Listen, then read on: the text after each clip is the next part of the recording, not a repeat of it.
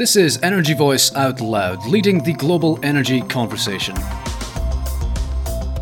I'm Alistair Thomas, and welcome to our podcast in partnership with Scottish Enterprise. I'm joined this week by our content editor Andrew Dykes and journalist Ryan Duff. Hello guys, have we ever had this combination on the podcast before? No, I don't believe so. I mean, last week was my my debut, right? So it was your debut? It would have been difficult for us to have done that before my first episode. Well, dear listeners, it's all downhill from here. No, it's the A-Team. It's the A-Team this week, and we were going to have a fantastic podcast. So, and the dust has settled for now on what has been another kind of interesting week around the political football / hot potato / bin fire that is UK energy policy. And this week, I think, has reaffirmed one thing for me, and that is that Twitter is an absolute sewer. You can take a divisive topic, and it just doesn't look like people are interested really in listening or indeed considering the other side. And we're talking, of course, about the Sunday Times article that came out over last weekend, and there's been an explosion of reaction to it, I think it's fair to say. I was a bit worse for wear after a wedding the previous day and was disappointed to have to respond to that article on Sunday, but alas. And on the piece, my first thought was, hang on, didn't they already announce this at Davos a few months ago? And the second thought was around the detail of this report, this stance from Labour. No new oil and gas developments was the headline, and then it talks about no new licensing, which would perhaps imply not necessarily blocking new projects which already have a licence. Then it talks about using existing wells for years or decades to come, and one assumes by that they mean existing fields, but clearly existing hubs in the North Sea, they're going to need to be kept going by developing new wells nearby, infrastructure-led exploration, which may indeed require some licensing going forward. So I think the takeaway there is perhaps that energy policy is too important to be dictated by perhaps over-eager advisors briefing these Sunday papers, but I'm not bitter about that, of course. But I want to talk a bit about the debate around it. So, I think for oil and gas companies themselves, I think there's been a degree of reason here. Ithaca Energy, I was on their results call this week, very much along the lines of, and I'm paraphrasing, but the report's a bit unclear. We're waiting to hear the full detail of Labour's policy. And I know, from some of the debates we've had this week, that's kind of echoed kind of the messaging from the industry. Ryan, you were speaking to David Whitehouse for the pod at OA UK this week, which we'll have up soon, hopefully by the time you're listening to this. Any preview on his thoughts around this issue? Yeah, I mean, I think it's very much the same as what everyone else has been speaking about, right? It's quite a simplistic kind of blanket statement to be made. The idea that we're just going to block all licensing seems a bit harsh, a bit like out of left field. But I guess the main takeaway from him is, OEUK is obviously always in connection with the government. It's always chatting with them. So if we did get a Labour government and this policy was on the table, it would be a case of putting across the views of their members to sort of discuss why this might not be the best sort of blanket approach, Yeah, and just to get into the debate here, Andrew, I'll bring you in a second. As I said earlier, there's been so much noise, not a lot of nuance, and a couple of points perhaps. Arguments keep getting brought up. Oil being sent overseas, well, sure, but we don't have the refining capacity in the UK, and it's bought back as other products like plastics. I mean, look around your table and you'll see plenty of products from oil. Those don't just arrive magically. We are a net importer of oil and gas, and according to that Committee on Climate Change Balanced Net Zero Pathway, we will continue to be for many years to come, even with new fields being brought online. And if that's the case, why wouldn't you produce domestically and enjoy the economic benefits that provides? There's an argument around electricity prices being tied to gas. I think that's fair. Clearly, there's reform needed there. Gas is reliable baseload power, of course, and it's used for much more than just electricity, though. And I think ultimately the argument hasn't really centred around what needs to happen to get offshore wind and renewables ramped up. That's how you actually just stop oil. We had a floating wind turbine this week 10 miles off Aberdeen being towed hundreds of miles to Rotterdam because there isn't anywhere apparently in the UK that can service it. And we want to build these at vast scale domestically in the next few years, never mind just repair them. So there's grid connection issues, skills transfer issues, consenting and planning, all these other things. And I don't think the noise on Twitter so much focused on that, more just kind of oil bad. It wasn't very much on, okay, what do we need to do to actually solve this problem? Andy, what is your thoughts around that? I mean, I think it's coming down to this issue, which is increasingly at the sharp end of this debate, which is about kind of climate leadership versus the practicalities of what you end up with from that, right? So I think clearly politicians of all creeds are keen to show climate leadership on behalf of Scotland, on behalf of the UK, and kind of, to a certain extent, draw a line in the sand around our relationship with fossil fuels. And oil and gas and the North Sea are clearly at the sharp end of that. Setting an end date for licensing feels like something that will inevitably need to happen at some point, right? And there's just this debate as to when. Everyone now just runs in a circle around when that is exactly going to be. I mean, the new licensing, as you mentioned at the beginning, is a little bit of a kind of misnomer, right? Because even with fields that are existing, you're going to need to drill infill wells, you're going to need to keep production up, even if you're saying you won't drill any more frontier exploration. That seems to be, I think, where a lot of the confusion comes, right? There's an argument there for a solid differentiation, isn't there? I mean, why can't we differentiate between infrastructure-led near-field exploration, which, by the way, is like the majority of new wells anyway, these really small tiebacks, that's kind of the North Sea now. It's very, very rare. And in fact, we may never again get another Rosebank or a Cambo in terms of a new discovery. So wouldn't it be a good solution to say to kind of cut off frontier exploration and focus more on the hubs? Then you might say, well, how's that going to attract business into the UK if there is finds out there that people want to get after, and we're not going to do it? I mean, it's quite a difficult one too. I don't envy the NSTA and certainly Grant Shapps when trying to come up with this stuff. I mean, that seems to me like a sensible approach if we're beginning to open that dialogue. But obviously, of course, if you're an oil and gas company, you're not going to, it's turkeys voting for Christmas type stuff, isn't it? You're not really going to get behind that policy with the full support that some politicians may ask you to. I think the other thing is to kind of give a little bit of credence to the other side of the argument. Obviously, Tessa Khan from Uplift was speaking shortly after David Whitehouse on Monday morning on Good Morning Scotland, kind of making the point that from the consumer's point of view, and certainly on the ground, in the UK, that affordability is a greater issue around energy than supplies. That, our electricity supplies obviously at the moment are pegged to gas, which has risen. That is kind of the main issue that is driving people's relationship to energy right now. And continued North Sea exploration, while it will kind of support that, as you say, we do export a lot. The shift that we would be able to bring around in global gas supplies by bringing on new North Sea supplies would be absolutely negligible at best. Yeah. And she made the case for kind of a wider acceleration to renewables, which I think no one is not behind. I think that's also important. I don't think Offshore Energies UK is not behind a transition to renewables. But again, it's the sort of sense of pace and the order in which we do this that sort of keeps coming up as this problem. It seems that the UK government, somebody does need to set a timeline. The issue around the transfer of, I mean, she's right. Obviously, electricity prices are linked to gas due to that baseload power issue. And, obviously gas, as I said before, it's not just electricity, and not everyone's got a heat pump in their house. But, if we want to use, renewable electricity as kind of that baseload sector, I mean, are we talking about nuclear? In Scotland, clearly there's a stance against nuclear. And if we want to ramp up offshore wind, then we're going back to these other issues. And firstly, about storage, which isn't really there yet. And then ramping it up to a degree where we can rely on it without kind of intermittency. We don't have the infrastructure in place yet, and we're not going to have it in place for some years yet. So,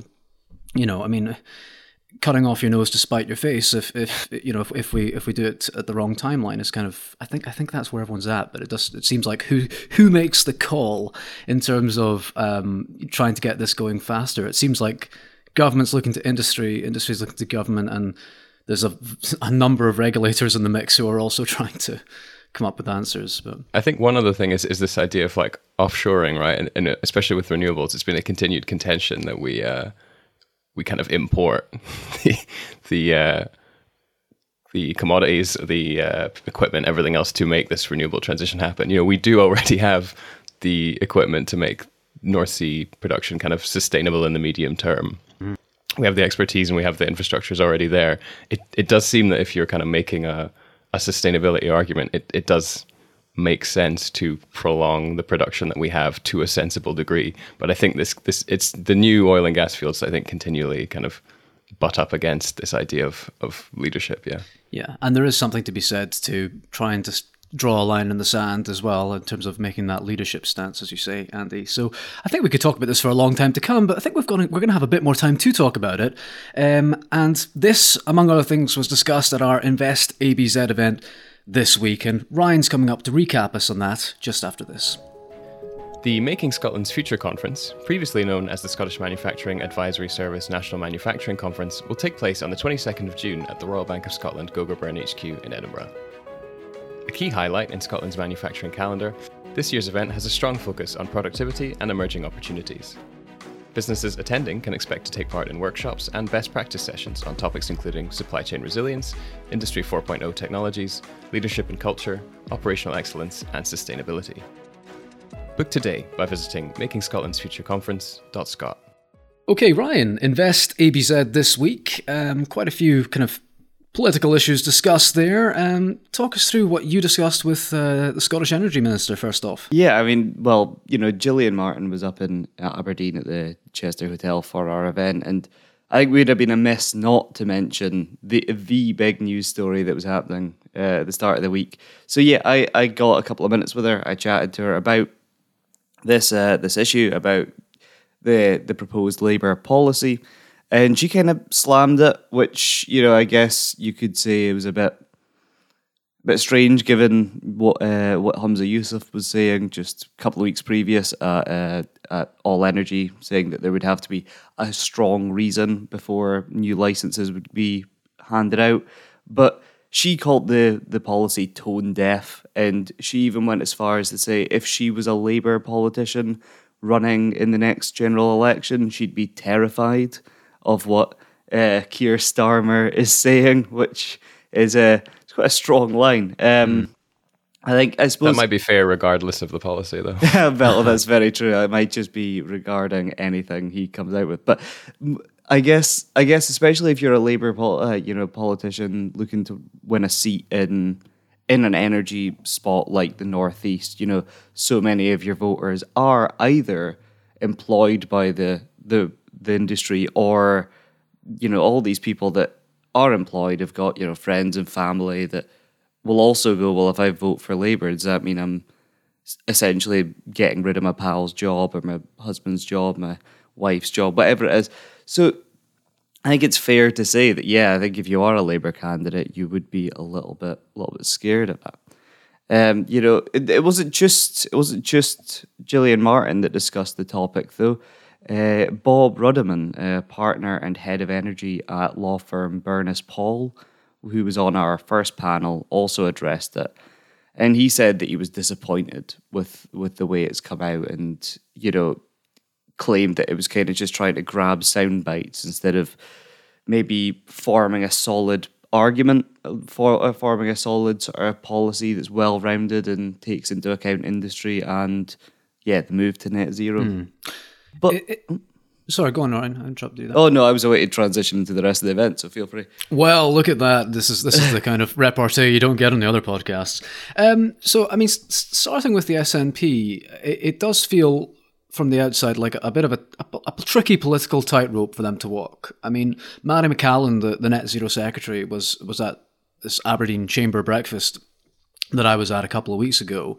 And she sent out what I thought was some quite encouraging signals, particularly around kind of rebuilding trust and relationships with the business community that perhaps it might be argued wasn't there during the previous tenure of those in charge in the Scottish government.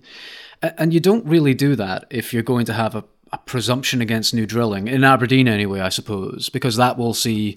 It will see fields shut down prematurely, and we talked about earlier about near field exploration and the Committee on Climate Change targets and the economic sense to keep these going. Equally, you know, seeing the response on Twitter from people who I know had only read the headline, kind of lambasting Gillian Martin. They hadn't actually read the story. I mean, just curious, what do you make of the reaction to that one, Ryan? In terms of how Gillian Martin came off. I mean, clearly there's a bit of a disconnect between. I suppose there seems to be a disconnect between what Labour and the SNP is saying nominally, but I don't know to what extent we'll see actual changes. Yeah, I mean, it was quite interesting. I saw a few comments, you know, along the lines of, well, it's good to see that Gillian's got the party line, you know, and she's sort of regurgitating what she's been told to say. But, you know, she's a northeaster. She's from this area, and I think when she was on the panel, she did speak quite passionately about keeping jobs in the sector, in the area, sort of keeping a good relationship with the sector. You know, she described it as it once was the backbone of the British economy, and it almost certainly still is the backbone of the Scottish economy. So, you know, like, it's clear that at least her independently, she still sees a lot of value in the sector. And I think it's also important that, you know, we hear this phrase quite a lot. It's a transition, right? It's not a revolution. We're not trying to, you know, I don't think we achieve the move to wind by just getting, or any renewables, by just getting rid of everything. You know, we've got solid skills, we've got solid infrastructure here. We need to sort of build upon what we have rather than totally upturn, right? So, yeah, I feel like she was quite passionate about keeping jobs in the sector. You know, she pointed to, you know, Humza Yousaf in his, first or second week is as First Minister. He came up and went around the port of Aberdeen. He was speaking with energy companies. Yeah. You know, he seems to have a slightly, maybe not as a strong a stance as maybe his predecessor Nicola Sturgeon had on no new oil and gas. He's kind of, like I say, all energy. He was kind of speaking more like, well, if there's a good reason for it, then, you know, like, there's no reason why it shouldn't, but it needs to have strong justification, which I think is a little bit more understandable than a blanket no new licenses, right? There's one other point I'd make on this before we move on. You were talking a bit earlier about the number of people kind of, if somebody sees that Labour policy, they're not just thinking about themselves. If they're in oil and gas, there might be, you know, somebody's friend or relative who's thinking, oh, well, they're going to get put out of work if this party gets in. There was a tweet from an activist group this week, I think in reply to Grant Shapps. As far as I could see, the tweet was deleted. But it was something along the lines of, 200,000 jobs supported by oil and gas when only 10,000 of them are offshore. How are you getting that with this math?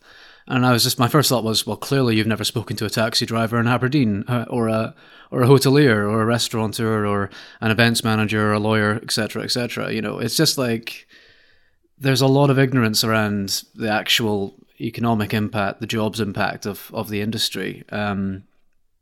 And, you know, if that permeates across wider Scotland or indeed the wider UK, then you could see why people would have concerns. And, you know, I hope that the sound bites aren't necessarily taking over. But yeah.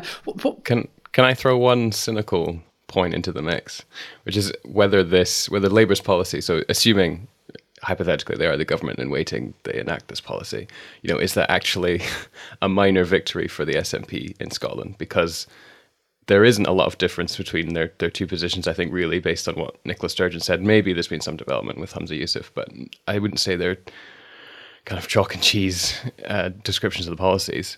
You know, they would then get to kind of carry out their presumption against new exploration or certainly new licensing, while railing against any efforts by Westminster not to fund the Just Transition Fund, which is kind of their main political instrument at the moment, I would say. You know, that's the thing that they tend to lead on a lot of the comms, is just trying to back. I think they want Westminster to match the 500 million they've put in for Murray in the Northeast, to bring it up to about £1 billion. You know, it could be a minor political victory for them to have Labour essentially enact their policy for them, while all the time they get to say that they're not listening to workers properly. And as you say, oh, it's a tone-deaf announcement, but really it is not too dissimilar to what we would like in the end. That is so cynical of you, Andrew. I can't believe you'd say that. I'll be leaving Energy Voice at the end of this week for my new role in political communications. So, but no, I mean, that's my 2 cents. I think you've burnt bridges with Labour and SNP there.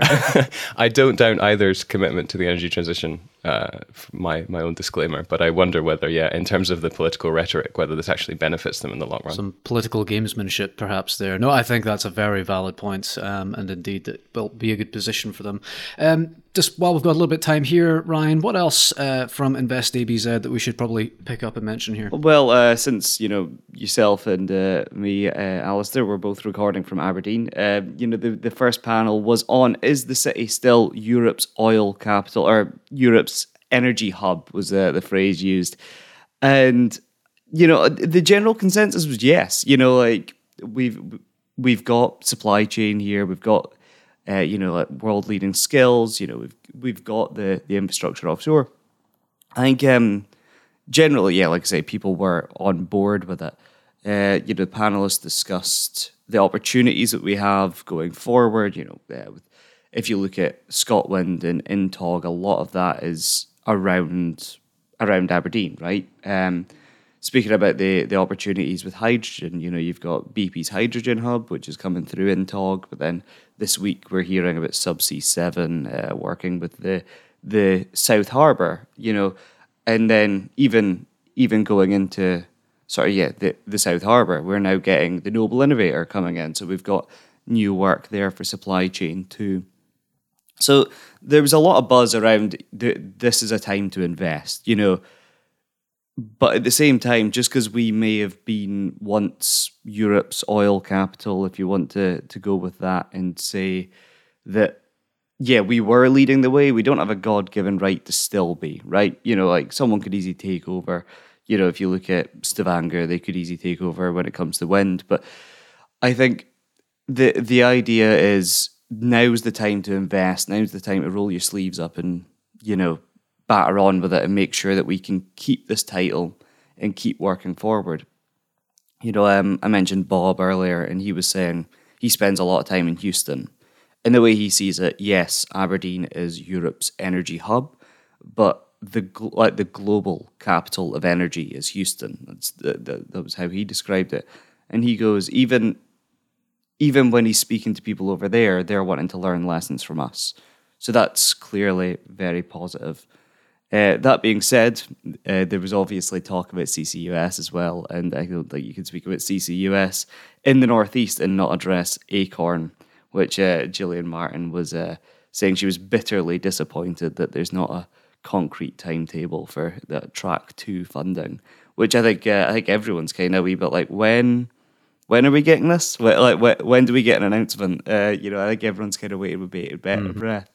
So even that latest CCS licensing round announcement, it's like, well, what's the details though? Where's the nitty gritty? So a lot of positive, a lot of reason to be optimistic, but time to roll our sleeves up, time to actually get things going, I think is generally the consensus. That's another nice soundbite to end on. Maybe are both Andrew and Ryan going to enter politics after Energy Voice?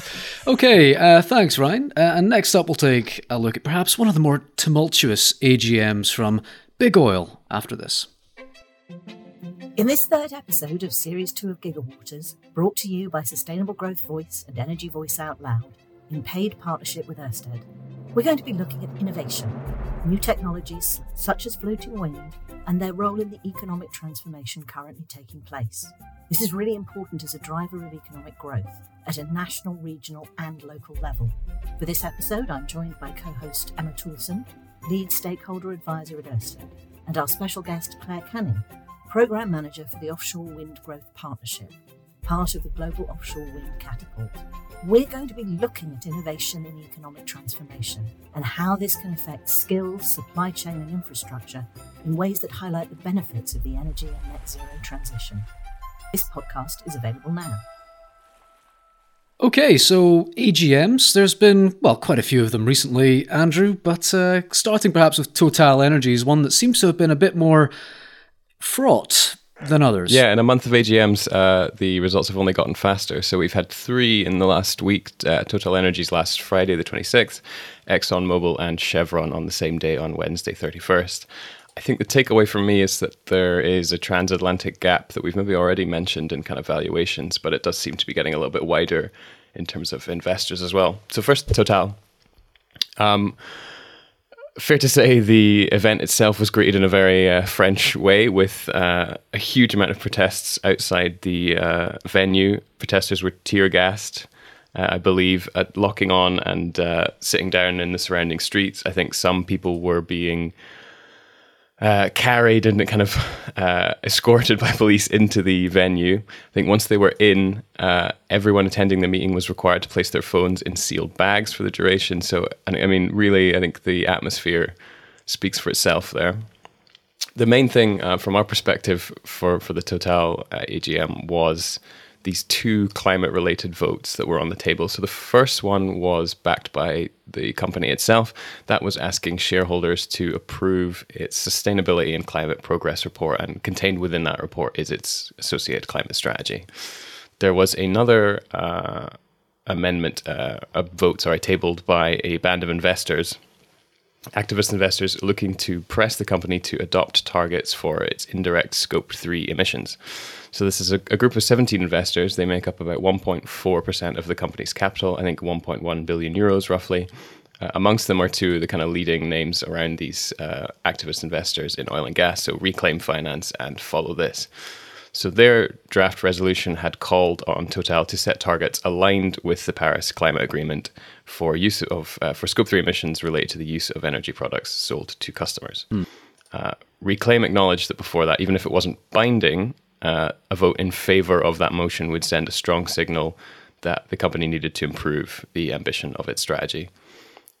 Total came out guns blazing ahead of the AGM and said, quote, "The resolution does not provide a credible response to the challenges of climate change, and it would be contrary to the interests of the company, its shareholders, and its customers." It made the, I think, relatively valid point that the Scope 3 emissions of its products and the Scope 1 emissions of the customers down the chain are not cumulative but overlapping. So it uses the example of, if Total produces jet fuel, it records that in Scope 3, but then the airline that uses the jet fuel would record that in their Scope 1. And it wants to avoid double counting. However, it has already, in its own estimates, suggested that its Scope 3 emissions will amount to fewer than 400 million tonnes of CO2 equivalent by 2030, a figure it's already met in 2022 when it calculated 389 million tonnes. So it's kind of already suggesting it's meeting targets well into the future based on these rough metrics.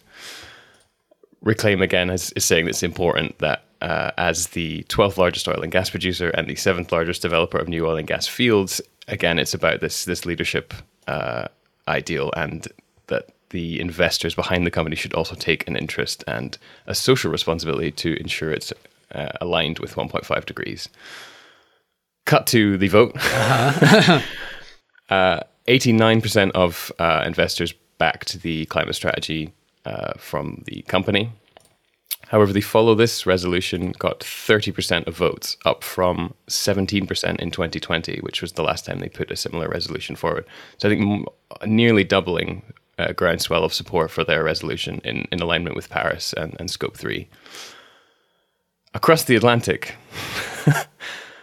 they filed the same resolution at Exxon and Chevron, where support actually fell at both. So support for their resolution fell to 11% at ExxonMobil from 28% in 2022 and 10% at Chevron from 33% in 2022.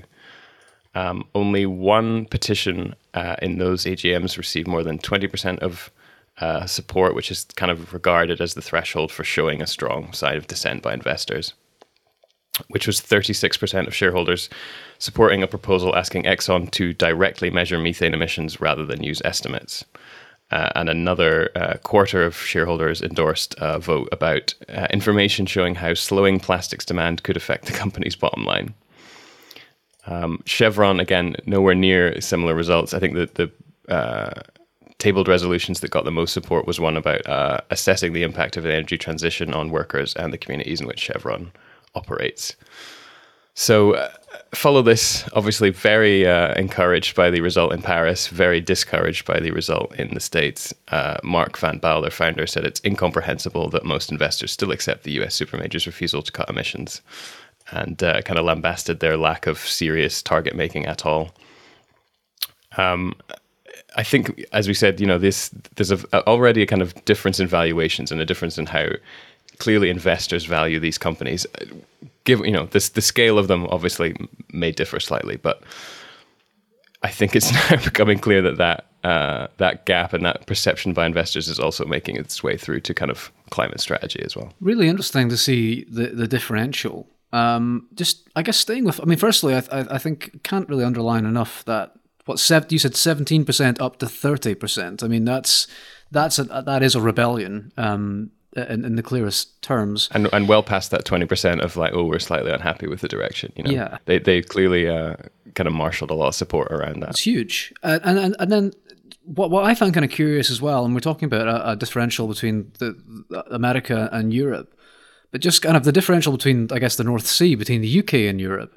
I was having a look at Follow This's similar resolutions for Shell. Only got about a fifth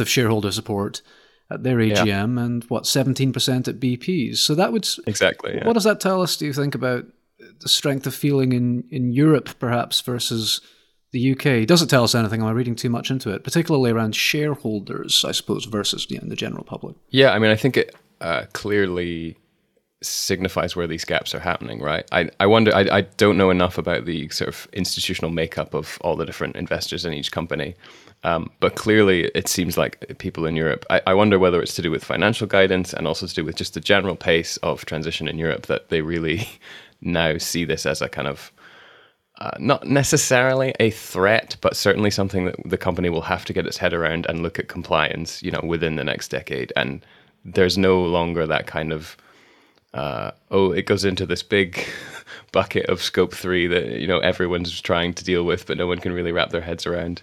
I think it's worth saying, I think all of them, pretty much every super major has some kind of scope 3 ambition or target, but it's whether, this was kind of crucially whether it is Paris aligned. And that is, again, this important distinction that will completely change the trajectory of what you might want to implement strategically. One thing as well, sorry, was from the Total side, was ahead of the vote. It was their resolution was backed by a proxy advisor, ISS, and I do wonder whether that had an effect. Just some of the kind of senior figures in the industry are looking at these resolutions and going, it is a good idea that as a sensible investor you are behind these kinds of resolutions, and I wonder what effect that had. I think. Ahead of it, Follow This said that their support was a breakthrough. So I'm interested in knowing who responded to that. Total Energies is quite an interesting one. They've got this lawsuit against Greenpeace at the moment related to emissions in this report. And then I guess they felt perhaps compelled to take action. And they seem to, perhaps more than other majors, have been really kind of fighting and pushing back against some of the claims, I suppose, of NGOs. Perhaps not so much here in the UK, but in Europe. I guess Total Energy is becoming something a bit more of a focal point for climate clashes. I'm just thinking about what you said about tear gas earlier as well. Imagine something like that. Okay, I think there's probably a symptom of, as you mentioned, kind of the protests that have been going on in Paris, that we saw tear gas at this. But can you imagine something like that at an AGM outside, BP or Shell, and the ammunition, for lack of a better phrase, that would give climate protesters in this country if something like that was to go on, and for UK police to be so heavy-handed? You might argue they already are being with some of the laws that have been passed, but tear gas, I was on the SG Voice podcast as well this week to talk about the same topic. Do give it a listen if you are in the market for podcasts on sustainability. But we were kind of talking about the kind of, there's that corporate, there's that investor push for these sorts of things, right? That's all very about sustainability and strategic investment and kind of aligning portfolios and things. And then there's the social atmosphere outside that meeting, which is people being, dragged off the street by police, people being tear gassed and forced back, people being escorted into the venues because, you know, there's such an upswell of feeling against the perceived, you know, business models of these companies. And I think increasingly those are going to come into contact with each other, right? You know, we've already had a lot of AGM disruption in the past 18 months. I think at one point there was one that we kept moving due to some kind of protest. They had to keep moving it around London to like some kind of secure location. You know, I don't think it's too far away that may make it onto our shores too, you know. Oh, well, indeed. Well, on that happy note, I keep doing this. We have the running order and then there's... anyway, no, it was good. That is about all the time we have. So that is it for this latest episode of Energy Voice Out Loud. We'll be back next week. Meantime, thanks to Andrew and Ryan for joining me. I've been Alistair Thomas, and thanks for listening.